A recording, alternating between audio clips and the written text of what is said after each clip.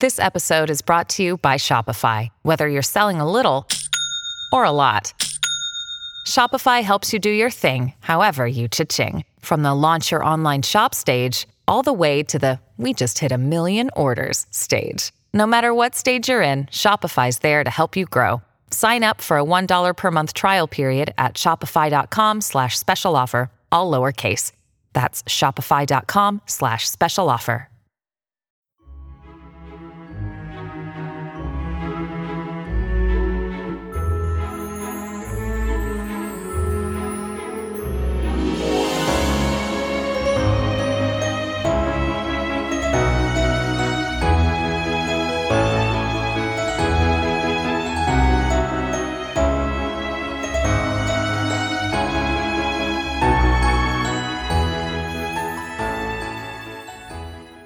Welcome back, everyone, to 1001 Classic Short Stories and Tales.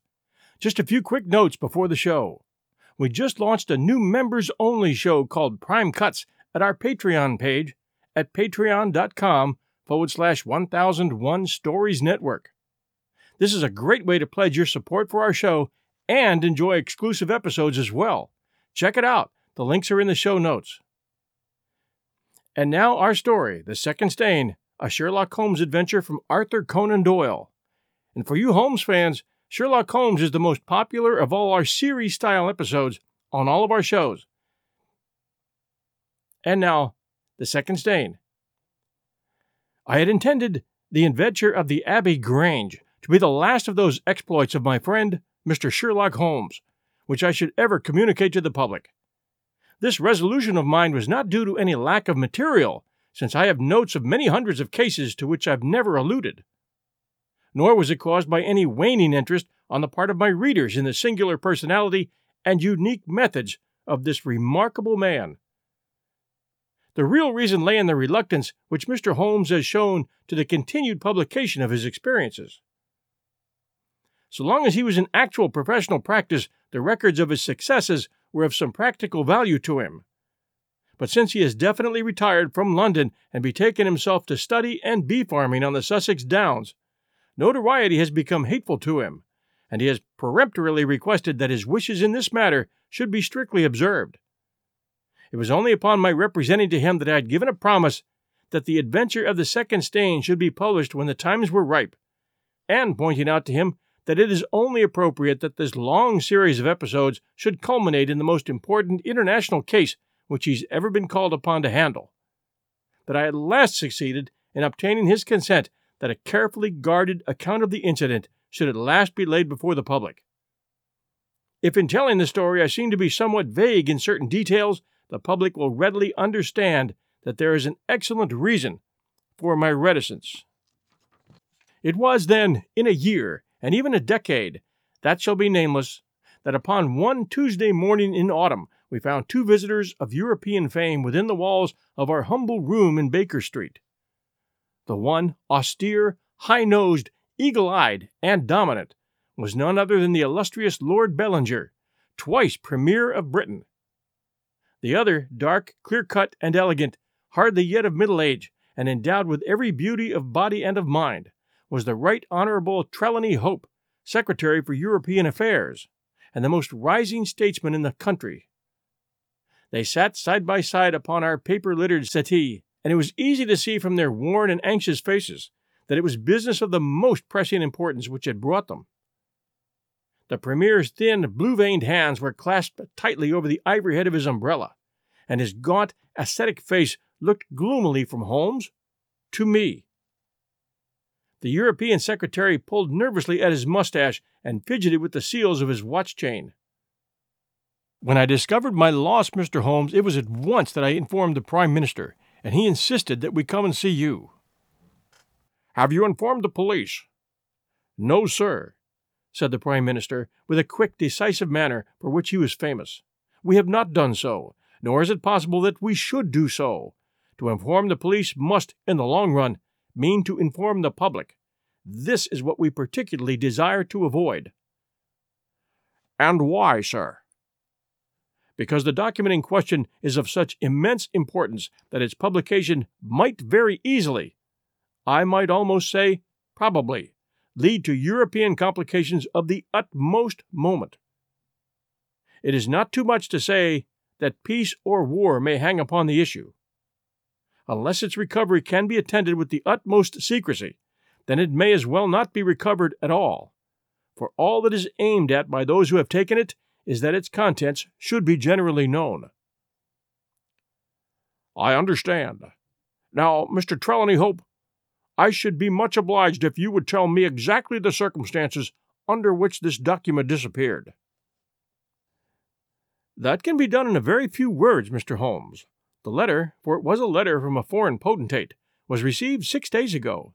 It was of such importance that I have never left it in my safe, but I have taken it across each evening to my house in Whitehall Terrace and kept it in my bedroom in a locked despatch box.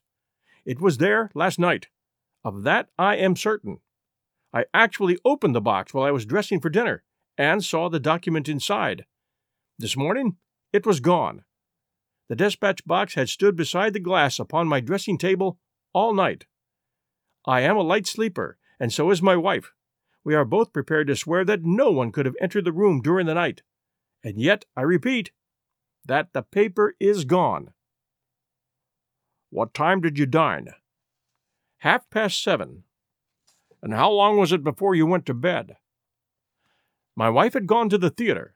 I waited up for her. It was 11:30 before we went to our room. Then for 4 hours the despatch box had lain unguarded. No one is ever permitted to enter that room save the housemaid in the morning, and my valet, or my wife's maid, during the rest of the day. They are both trusty servants who have been with us for some time. Besides, neither of them could possibly have known that there was anything more valuable than the ordinary departmental papers in my despatch box. Who did know of the existence of that letter? No one in the house. Surely your wife knew. No, sir. I had said nothing to my wife until I missed the paper this morning. The Premier nodded approvingly at that statement. I have long known, sir, how high is your sense of public duty. I am convinced that in the case of a secret of this importance, it would rise superior to the most intimate domestic ties. The European Secretary bowed. You do me no more than justice, sir.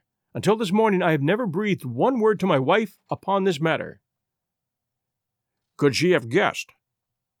No, Mr. Holmes. She could not have guessed, nor could anyone have guessed. Have you lost any documents before? No, sir. Who is there in England who did know of the existence of this letter? Each member of the Cabinet was informed of it yesterday, but the pledge of secrecy which attends every Cabinet meeting was increased by the solemn warning which was given by the Prime Minister. Good heavens! To think that within a few hours I should myself have lost it? His handsome face was distorted with a spasm of despair, and his hands tore at his hair. For a moment we caught a glimpse of the natural man, impulsive, ardent, keenly sensitive. The next, the aristocratic mask was replaced, and the gentle voice had returned. Besides the members of the Cabinet, there are 2 or possibly 3 departmental officials who knew of the letter. No one else in England, Mr. Holmes, I assure you. But abroad? I believe that no one abroad has seen it save the man who wrote it. I am well convinced that his ministers, that the usual official channels, have not been employed. Holmes considered for some little time. Now, sir, I must ask you more particularly what this document is and why its disappearance should have such momentous consequences. The 2 statesmen exchanged a quick glance, and the Premier's shaggy eyebrows gathered in a frown. Mr. Holmes, the envelope is a long, thin one of pale blue color. There is a seal of red wax stamped with a crouching lion. It is addressed in large, bold handwriting to, I fear, sir, said Holmes, that, interesting and indeed essential as these details are, my inquiries must go more to the root of things. What was the letter?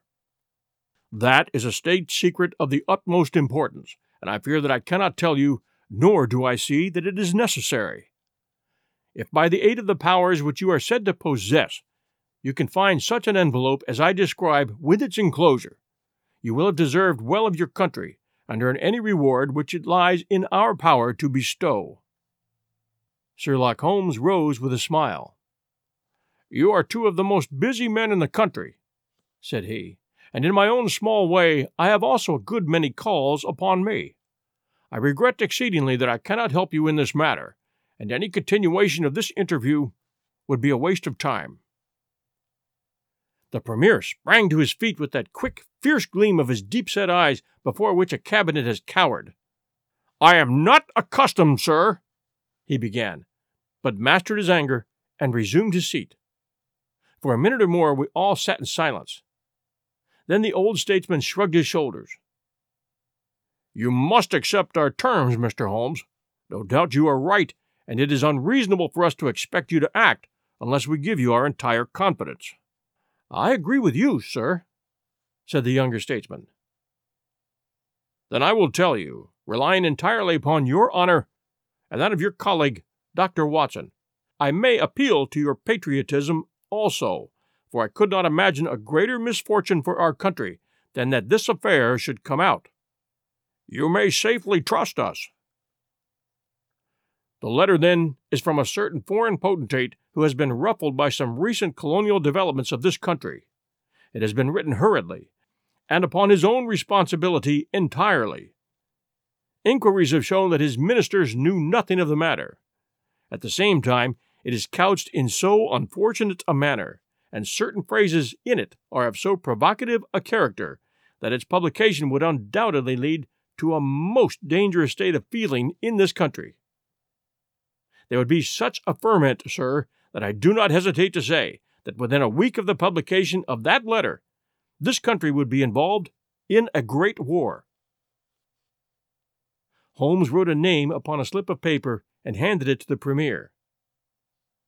"Exactly. It was he. And it is this letter which may well mean the expenditure of 1,000 millions and the lives of 100,000 men, which has become lost in this unaccountable fashion." "Have you informed the sender?" "Yes, sir. A cipher telegram has been dispatched." "Perhaps he desires the publication of the letter." "No, sir. We have strong reason to believe that he already understands that he has acted in an indiscreet and hot-headed manner. It would be a greater blow to him and to his country than to us if this letter were to come out." "If this is so, whose interest is it that the letter should come out? Why should anyone desire to steal it or publish it?" "There, Mr. Holmes, you take me into regions of high international politics. But if you consider the European situation, you will have no difficulty in perceiving the motive. The whole of Europe is an armed camp. There's a double league which makes a fair balance of military power. Great Britain holds the scales. If Britain were driven into war with one confederacy, it would assure the supremacy of the other confederacy, whether they joined in the war or not. Do you follow?" "Very clearly. It is then the interest of the enemies of this potentate to secure and publish this letter, so as to make a breach between his country and ours. Correct?" "Yes, sir." "And to whom would this document be sent if it fell into the hands of an enemy?" "To any of the great chancelleries of Europe. It is probably speeding on its way thither at the present instant, as fast as steam can take it." Mr. Trelawney Hope dropped his head on his chest and groaned aloud. The Premier placed his hands kindly upon his shoulder. "It is your misfortune, my dear fellow. No one can blame you.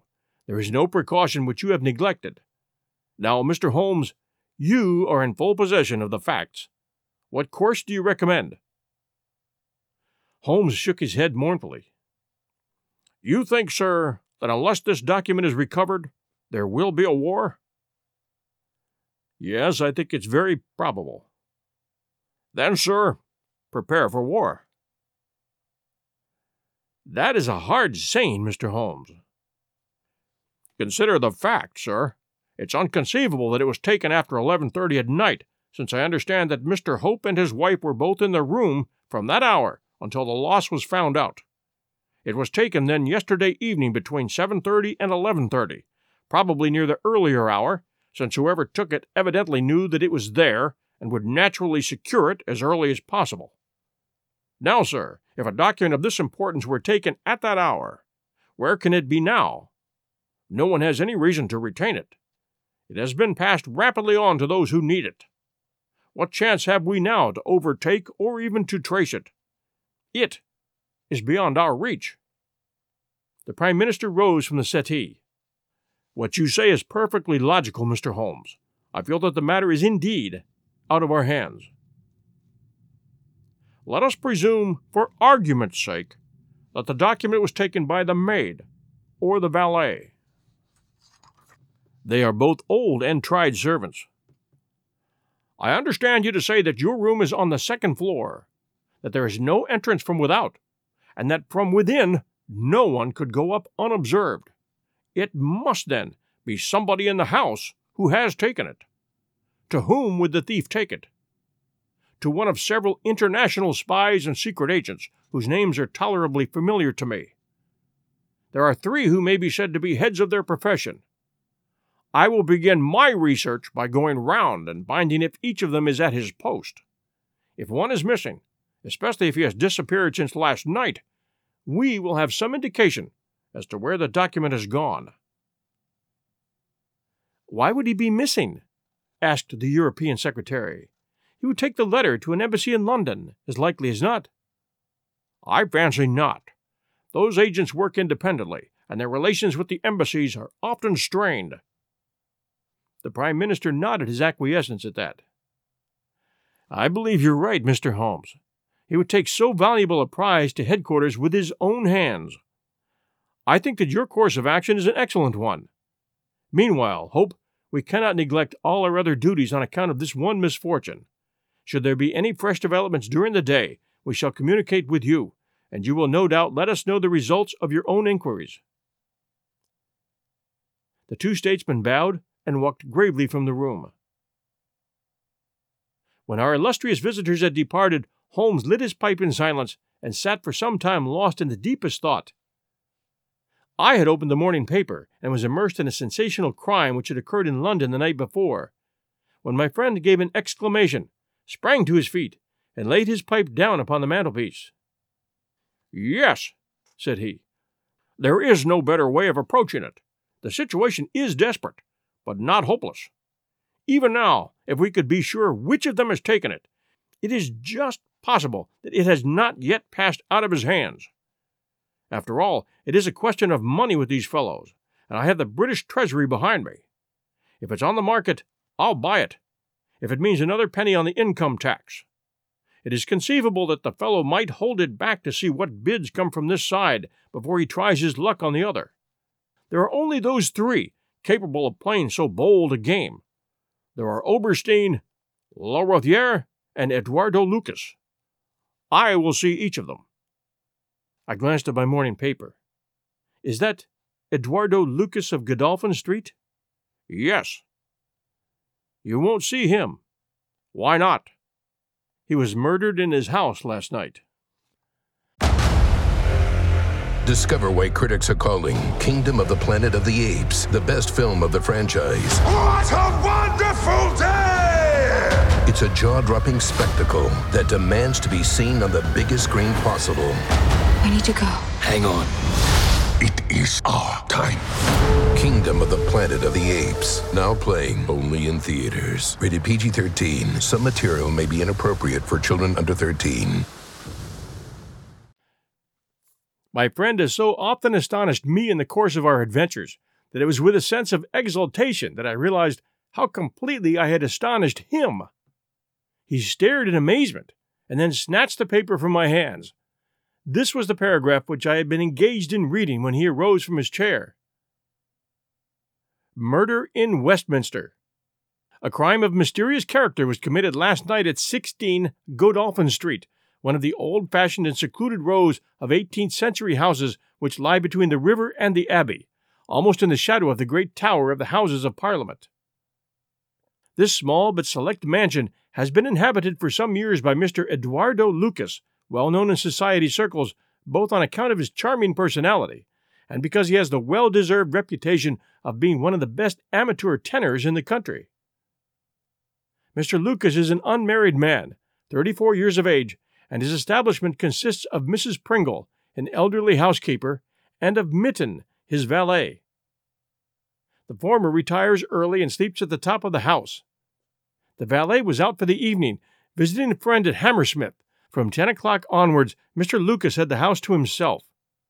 What occurred during that time has not yet transpired, but at 11:45, Police Constable Barrett, passing along Godolphin Street, observed that the door of number 16 was ajar. He knocked, but received no answer. Perceiving a light in the front room, he advanced into the passage and again knocked, but without reply. He then pushed open the door and entered. The room was in a state of wild disorder, the furniture being all swept to one side, and one chair lying on its back in the center. Beside this chair, and still grasping one of its legs, lay the unfortunate tenant of the house. He had been stabbed to the heart and must have died instantly. The knife with which the crime had been committed was a curved Indian dagger, plucked down from a trophy of Oriental arms which adorned one of the walls. Robbery does not appear to have been the motive of the crime, for there had been no attempt to remove the valuable contents of the room. Mr. Eduardo Lucas was so well known and popular that his violent and mysterious fate will arouse painful interest and intense sympathy in a widespread circle of friends. "Well, Watson, what do you make of this?" asked Holmes after a long pause. "It is an amazing coincidence." "A coincidence? Here is one of the 3 men whom we had named as possible actors in this drama, and he meets a violent death during the very hours when we knew that drama was being enacted. The odds are enormous against its being a coincidence. No figures could express them. No, my dear Watson, the 2 events are connected, must be connected. It is for us to find the connection." "But now the official police must know all." "Not at all. They know all they see at Godolphin Street. They know, and shall know, nothing of Whitehall Terrace. Only we know of both events, and can trace the relation between them. There is one obvious point which would in any case have turned my suspicions against Lucas. Godolphin Street, Westminster, is only a few minutes' walk from Whitehall Terrace. The other secret agents whom I have named live in the extreme West End. It was easier, therefore, for Lucas than for the others to establish a connection, or receive a message from the European Secretary's household. A small thing, and yet where events are compressed into a few hours, it may prove essential.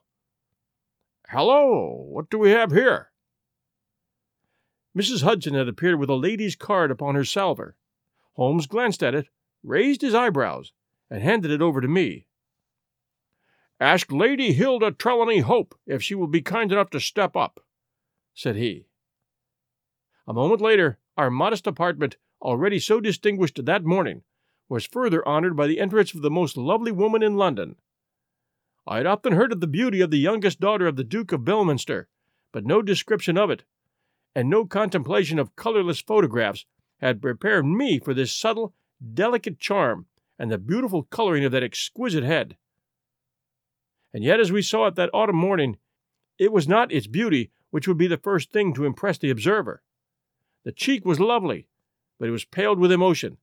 The eyes were bright, but it was the brightness of fever. The sensitive mouth was tight and drawn in an effort after self-command. Terror, not beauty, was what sprang first to the eye as our fair visitor stood framed for an instant in the open door. "Has my husband been here, Mr. Holmes?" "Yes, madam, he has been here." "Mr. Holmes, I implore you not to tell him that I came here." Holmes bowed coldly and motioned the lady to a chair. "Your ladyship places me in a very delicate position. I beg that you will sit down and tell me what you desire, but I fear that I cannot make any unconditional promises." She swept across the room and seated herself with her back to the window. It was a queenly presence, tall, graceful, and intensely womanly. "Mr. Holmes," she said, and her white-gloved hands clasped and unclasped as she spoke, "I will speak frankly to you in the hope that it may induce you to speak frankly in return. There is complete confidence between my husband and me on all matters save one. That one is politics. On this, his lips are sealed. He tells me nothing. Now, I am aware that there was a most deplorable occurrence in our house last night. I know that a paper has disappeared. But because the matter is political, my husband refuses to take me into his complete confidence. Now, it is essential, I say, that I should thoroughly understand it. You are the only other person, save only these politicians, who knows the true facts. I beg you then, Mr. Holmes, to tell me exactly what has happened and what it will lead to. Tell me all, Mr. Holmes. Let no regard for your client's interests keep you silent, for I assure you that his interest, if he would only see it, would be best served by taking me into his complete confidence. What was this paper which was stolen? Madam, what you ask me is really impossible. She groaned and sank her face in her hands. You must see that this is so, madam. If your husband thinks fit to keep you in the dark over this matter, it is for me, who has only learned the true facts under the pledge of professional secrecy, to tell what he has withheld? It is not fair to ask it. It is him whom you must ask. I have asked him. I come to you as a last resource, but without your telling me anything definite, Mr. Holmes. You may do a great service if you would enlighten me on one point. And what is that, madam? Is my husband's political career likely to suffer through this incident? Well, madam, unless it is set right, it may certainly have a very unfortunate effect. Ah! She drew in her breath sharply, as one whose doubts are resolved. One more question, Mr. Holmes. From an expression which my husband dropped in the first shock of this disaster, I understood that terrible public consequences might arise from the loss of this document. If he said so, I certainly can't deny it. Of what nature are they? Nay, madam, there again you ask me more than I can possibly answer. Then I will take up no more of your time. I cannot blame you, Mr. Holmes, for having refused to speak more freely, and you on your side will not, I am sure, think the worse of me because I desire, even against his will, to share my husband's anxieties. Once more I beg that you will say nothing of my visit. She looked back at us from the door, and I had a last impression of that beautiful haunted face, the startled eyes, and the drawn mouth, and then she was gone. Now, Watson, the fair sex is your department, said Holmes, with a smile, when the dwindling frou-frou of skirts had ended in the slam of the front door. What was the fair lady's game? What did she really want? Surely her own statement is clear, and her anxiety very natural. Think of her appearance, Watson, her manner, her suppressed excitement, her restlessness, her tenacity in asking questions. Remember that she comes of a caste who do not lightly show emotion. She was certainly much moved. Holmes had taken up his magnifying glass and was looking over some papers. Remember also the curious earnestness with which she assured us that it was best for her husband that she should know all. What did she mean by that? And you must have observed, Watson, how she maneuvered to have the light at her back. She did not wish us to read her expression. Yes, she chose the one chair in the room. And yet the motives of women are so inscrutable. You remember the woman at Margate whom I suspected for the same reason? No powder on her nose? That proved to be the correct solution. How can you build on such a quicksand? Their most trivial action may mean volumes, or their most extraordinary conduct may depend upon a hairpin or a curling tong. I'm headed out, Watson. You are off? Yes, I will while away the morning at Godolphin Street with our friends of the regular establishment. With Eduardo Lucas lies the solution of our problem, though I must admit that I have not an inkling as to what form it may take. It is a capital mistake to theorize in the advance of the facts. Do you stay on guard, my good Watson, and receive any fresh visitors. I'll join you at lunch if I'm able. All that day and the next, Holmes was in a mood which his friends would call taciturn, and others morose. He ran out and ran in, smoked incessantly, played snatches on his violin, sank into reveries, devoured sandwiches at irregular hours, and hardly answered the casual questions which I put to him. It was evident to me that things were not going well with him or his quest. He would say nothing of the case. It was from the papers that I learned the particulars of the inquest and the arrest with the subsequent release of John Mitten, the valet of the deceased. The coroner's jury brought in the obvious willful murder, but the parties remained as ever. No motive was suggested. The room was full of articles of value, but none had been taken. The dead man's papers had not been tampered with. They were carefully examined and showed that he was a keen student of international politics, an indefatigable gossip, a remarkable linguist, and an untiring letter writer. He had been on intimate terms with the leading politicians of several countries, but nothing sensational was discovered among the documents which filled his drawers.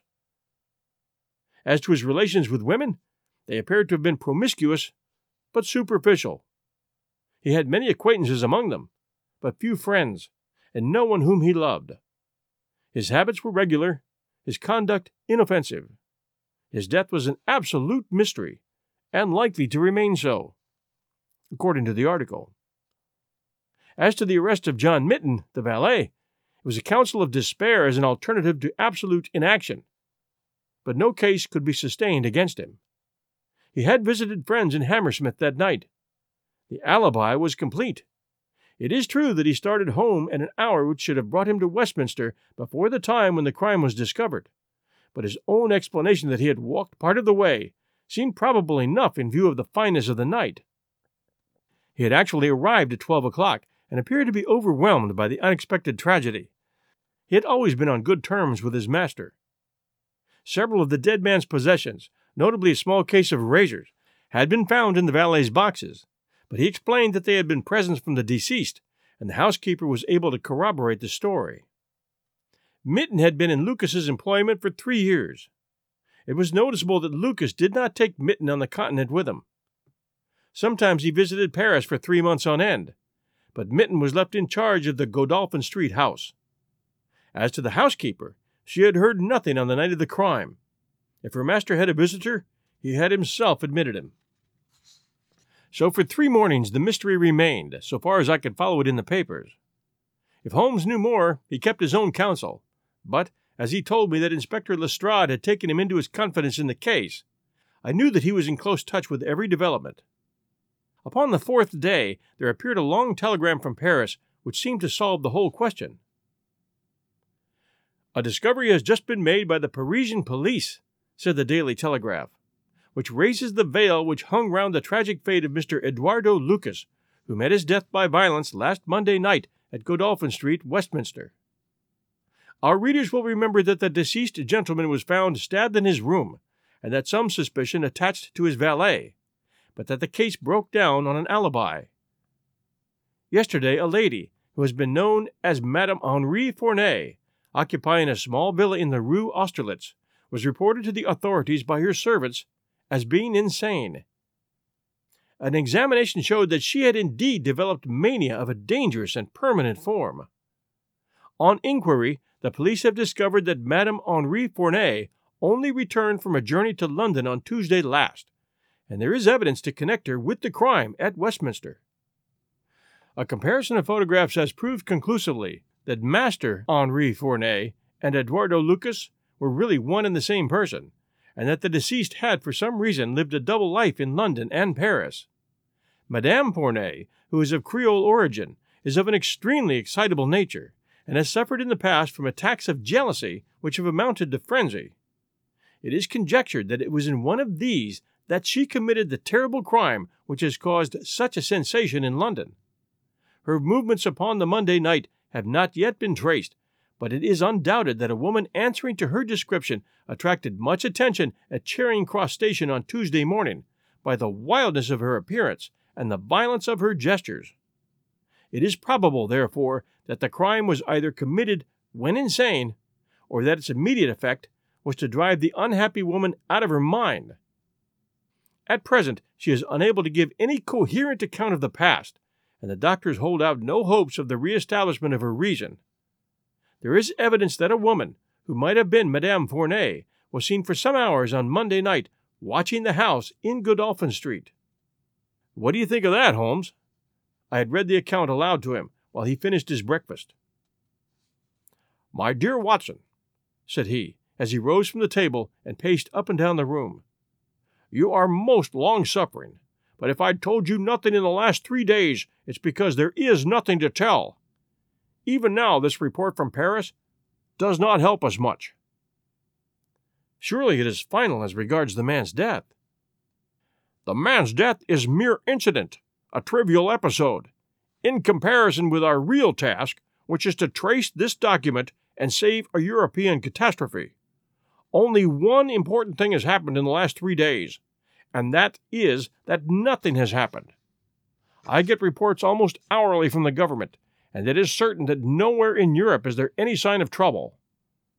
Now, if this letter were loose, no, it can't be loose. But if it isn't loose, where can it be? Who has it? Why is it held back? That's the question that beats in my brain like a hammer. Was it indeed a coincidence that Lucas should meet his death on the night when the letter disappeared? Did the letter ever reach him? If so, why is it not among his papers? Did this mad wife of his carry it off with her? If so, is it in her house in Paris? How could I search for it without the French police having their suspicions aroused? It is a case, my dear Watson, where the law is as dangerous to us as the criminals are. Every man's hand is against us, and yet the interests at stake are colossal. Should I bring it to a successful conclusion, it will certainly represent the crowning glory of my career. Ah, here is my latest from the front. He glanced hurriedly at the note which had just been handed in. Well, hello! Lestrade seems to have observed something of interest. Put on your hat, Watson, and we will stroll down together to Westminster. It was my first visit to the scene of the crime, a high, dingy, narrow-chested house, prim, formal, and solid, like the century which gave it birth. Lestrade's bulldog features gazed out at us from the front window, and he greeted us warmly when a big constable had opened the door and let us in. The room into which we were shown was that in which the crime had been committed, but no trace of it now remained, save an ugly, irregular stain upon the carpet. This carpet was a small, square drugget in the center of the room, surrounded by a broad expanse of beautiful, old-fashioned wood flooring in square blocks, highly polished. Over the fireplace was a magnificent trophy of weapons, one of which had been used on that tragic night.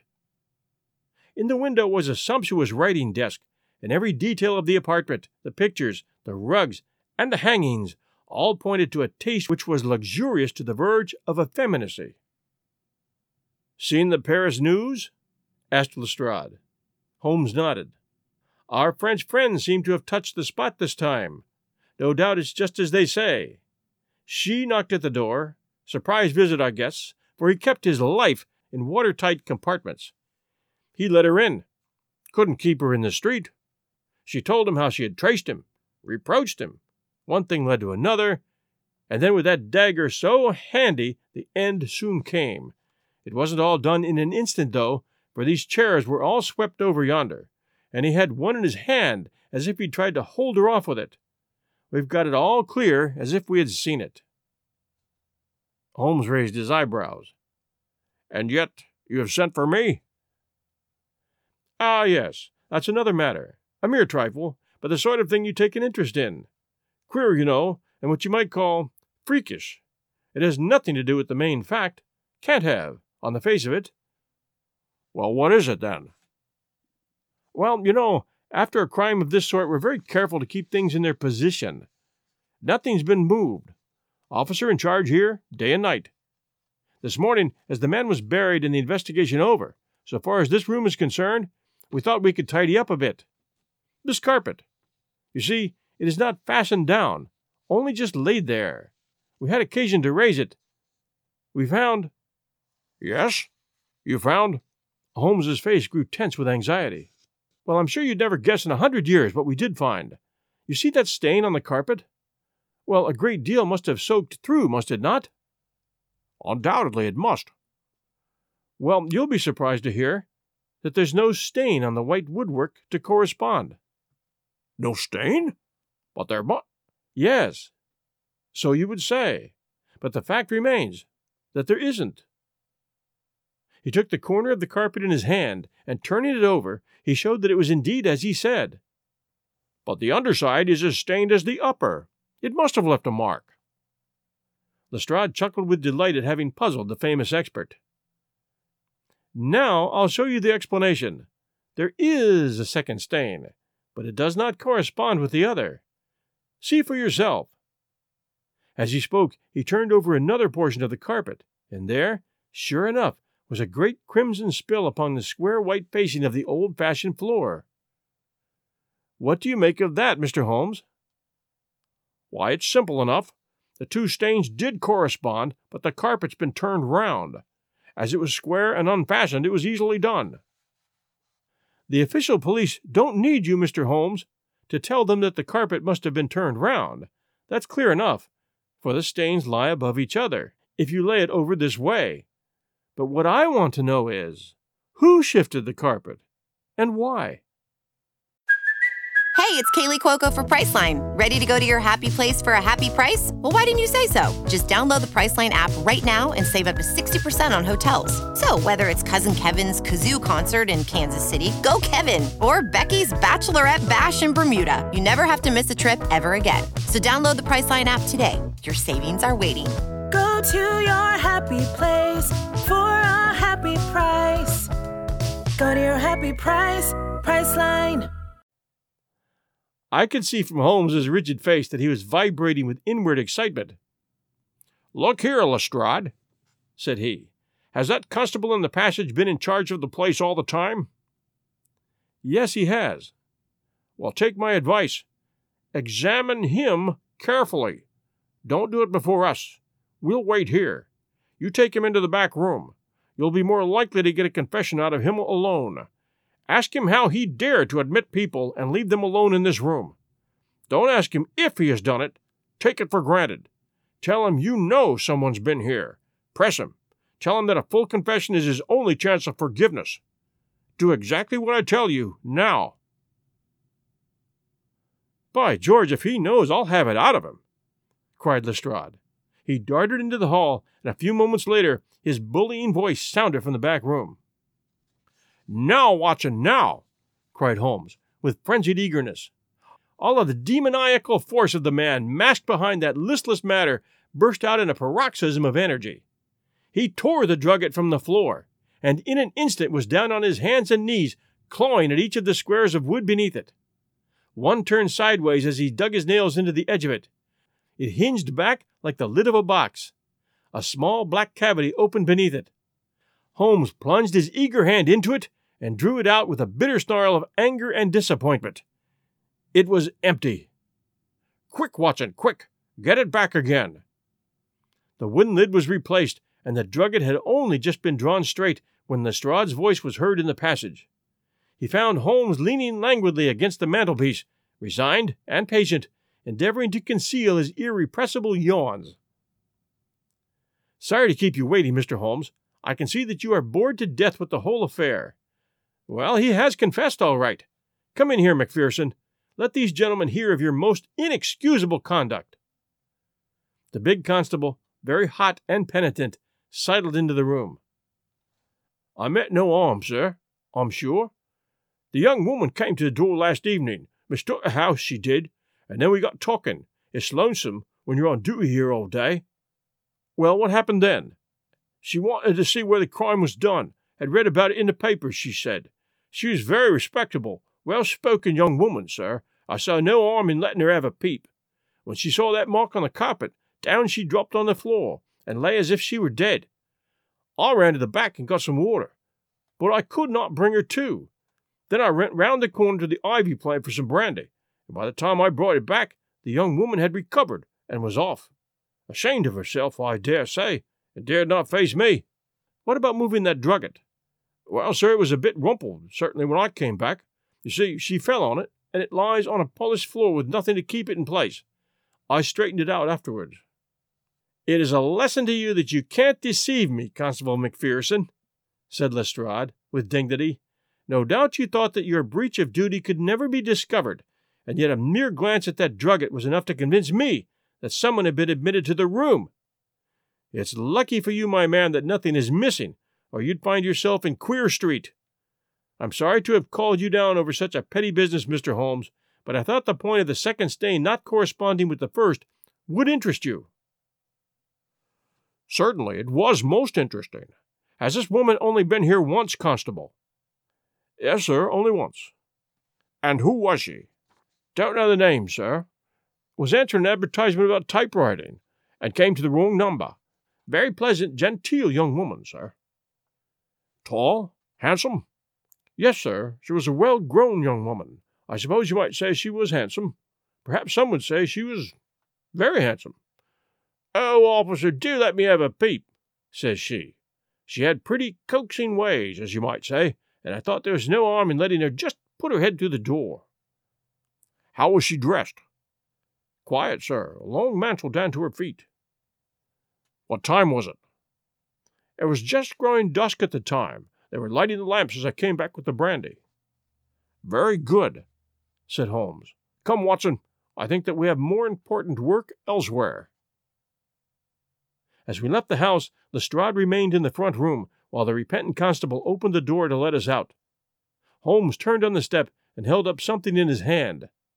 The constable stared intently. "Good Lord, sir!" he cried, with amazement on his face. Holmes put his finger on his lips, replaced his hand in his breast pocket, and burst out laughing as we turned down the street. "Excellent," said he. "Come, friend Watson, the curtain rings up for the last act.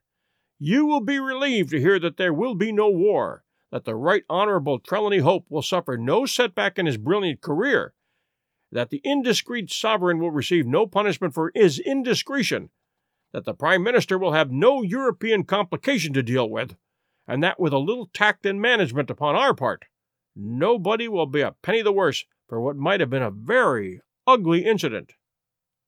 My mind filled with admiration for this extraordinary man. "You have solved it!" I cried. "Hardly that, Watson. There are some points which are as dark as ever, but we have so much that it will be our own fault if we cannot get the rest. We will go straight to Whitehall Terrace and bring the matter to a head."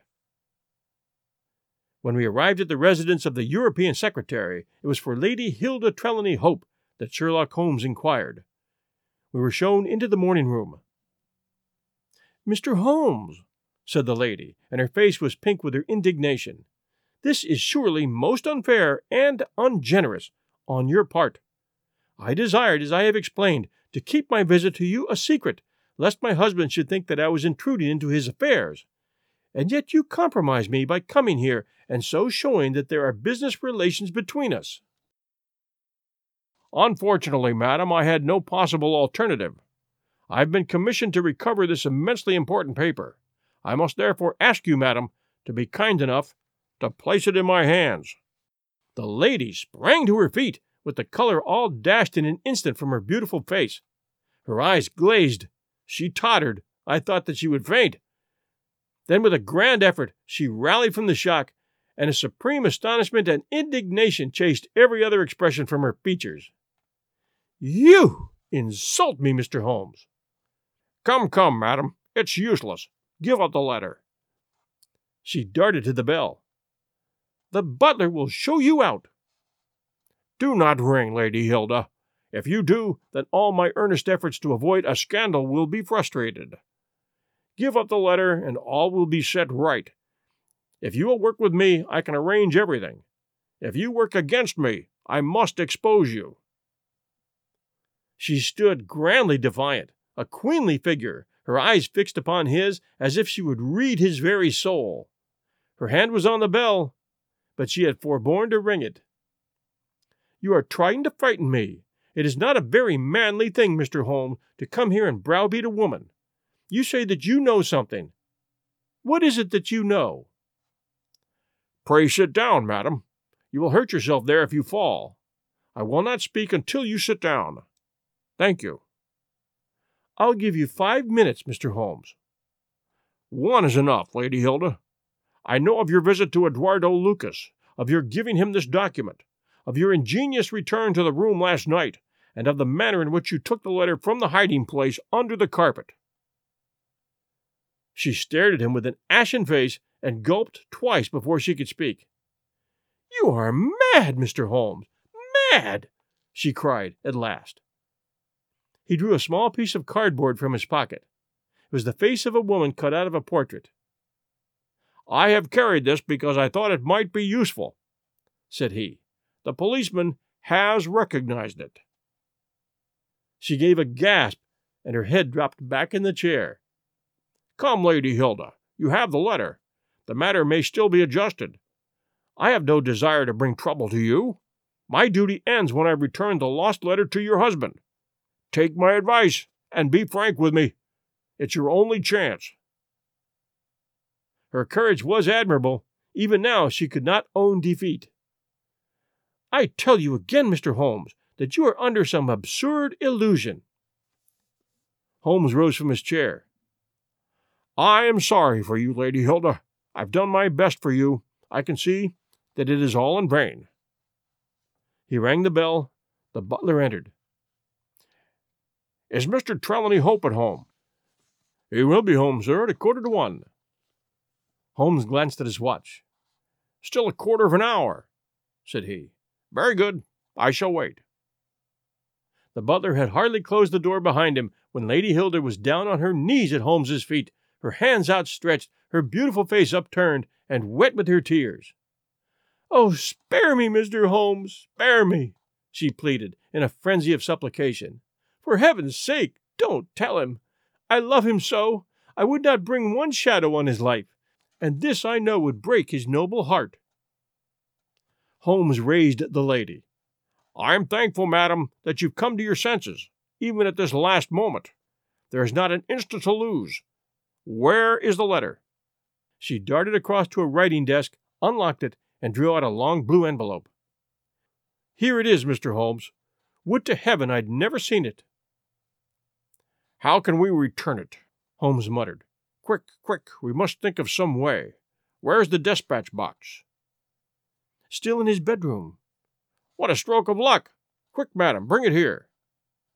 A moment later she had appeared with a red flat box in her hand. "How did you open it before? You have a duplicate key?" "Yes, of course you have. Open it." From out of her bosom Lady Hilda had drawn a small key.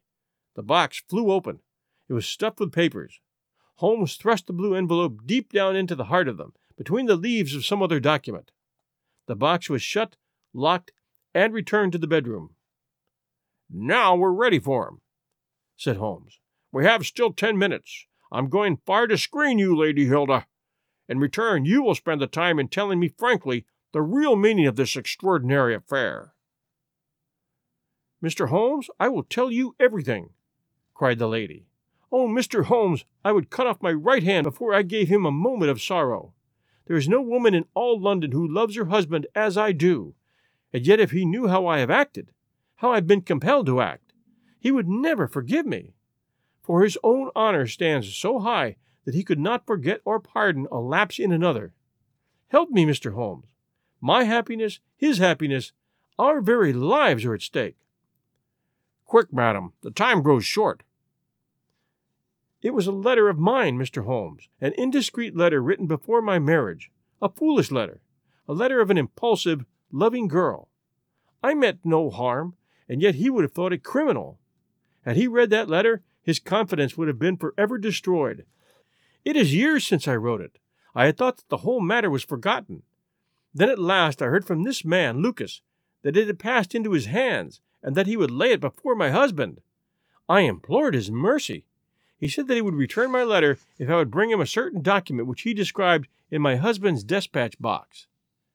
He had some spy in the office who had told him of its existence. He assured me that no harm could come to my husband. Put yourself in my position, Mr. Holmes. What was I to do?" "You could try taking your husband into your confidence." "Oh, I couldn't, Mr. Holmes, I couldn't. On the one side seemed certain ruin. On the other, terrible as it seemed to take my husband's paper, still in a matter of politics I could not understand the consequences, while in a matter of love and trust they were only too clear to me. I did it, Mr. Holmes. I took an impression of his key. This man Lucas furnished a duplicate. I opened his dispatch box, took the paper, and conveyed it to Godolphin Street. And what happened there, madam? I tapped at the door as agreed. Lucas opened it. I followed him into his room, leaving the hall door ajar behind me, for I feared to be alone with the man. I remembered that there was a woman outside as I entered. Our business was soon done. He had my letter on his desk. I handed him the document. He gave me the letter. At this instant there was a sound at the door. There were steps in the passage. Lucas quickly turned back the drugget, thrust the document into some hiding place there, and covered it over. What happened after that is like some fearful dream. I have a vision of a dark, frantic face, of a woman's voice, which screamed in French. My waiting is not in vain. At long last I have found you with her. There was a savage struggle. I saw him with a chair in his hand. A knife gleamed in hers. I rushed from the horrible scene, ran from the house, and only next morning in the paper did I learn the dreadful result. That night I was happy, for I had my letter, and I had not yet seen what the future would bring. It was the next morning that I realized that I had only exchanged one trouble for another. My husband's anguish at the loss of his paper went to my heart. I could hardly prevent myself from there and then kneeling down at his feet and telling him what I had done. But that again would mean a confession of the past. I came to you that morning in order to understand the full enormity of my offense. From the instant that I grasped it, my whole mind was turned to the thought of getting back my husband's paper. It must still be where Lucas had placed it, for it was concealed before this dreadful woman entered the room. If it had not been for her coming, I should not have known where his hiding place was. How was I to get into the room? For 2 days I watched the place, but the door was never left open. Last night I made a last attempt. What I did and how I succeeded, you have already learned. I brought the paper back with me and thought of destroying it, since I could see no way of returning it without confessing my guilt to my husband. Heavens, I hear his step upon the stair. The European secretary burst excitedly into the room. "Any news, Mr. Holmes? Any news?" he cried. "I have some hopes." "Ah, thank heaven!" His face became radiant. "The Prime Minister is lunching with me. May he share your hopes. He has nerves of steel, and yet I know that he has hardly slept since this terrible event. Jacobs, will you ask the Prime Minister to come up? As to you, dear, I fear that this is a matter of politics. We will join you in a few minutes in the dining room." The Prime Minister's manner was subdued, but I could see by the gleam of his eyes and the twitchings of his bony hands that he shared the excitement of his young colleague. "I understand that you have something to report, Mr. Holmes?" "Purely negative as yet," my friend answered. "I've inquired at every point where it might be, and I'm sure that there is no danger to be apprehended." "But that is not enough, Mr. Holmes. We cannot live forever on such a volcano. We must have something definite." "I am in hopes of getting it. That is why I am here. The more I think of the matter, the more convinced I am that the letter never left this house." "Mr. Holmes?" "And if it had, it would certainly have been public by now." "But why should anyone take it in order to keep it in his house?" "I'm not convinced that anyone did take it." "Then how could it leave the dispatch box?" "I'm not convinced that it ever did leave the dispatch box." The Prime Minister's colleague spoke up. "Mr. Holmes, this joking is very ill-timed. You have my assurance that it left the box." "Have you examined the box since Tuesday morning?" "No, it was not necessary." "You may conceivably have overlooked it." "Impossible," I say.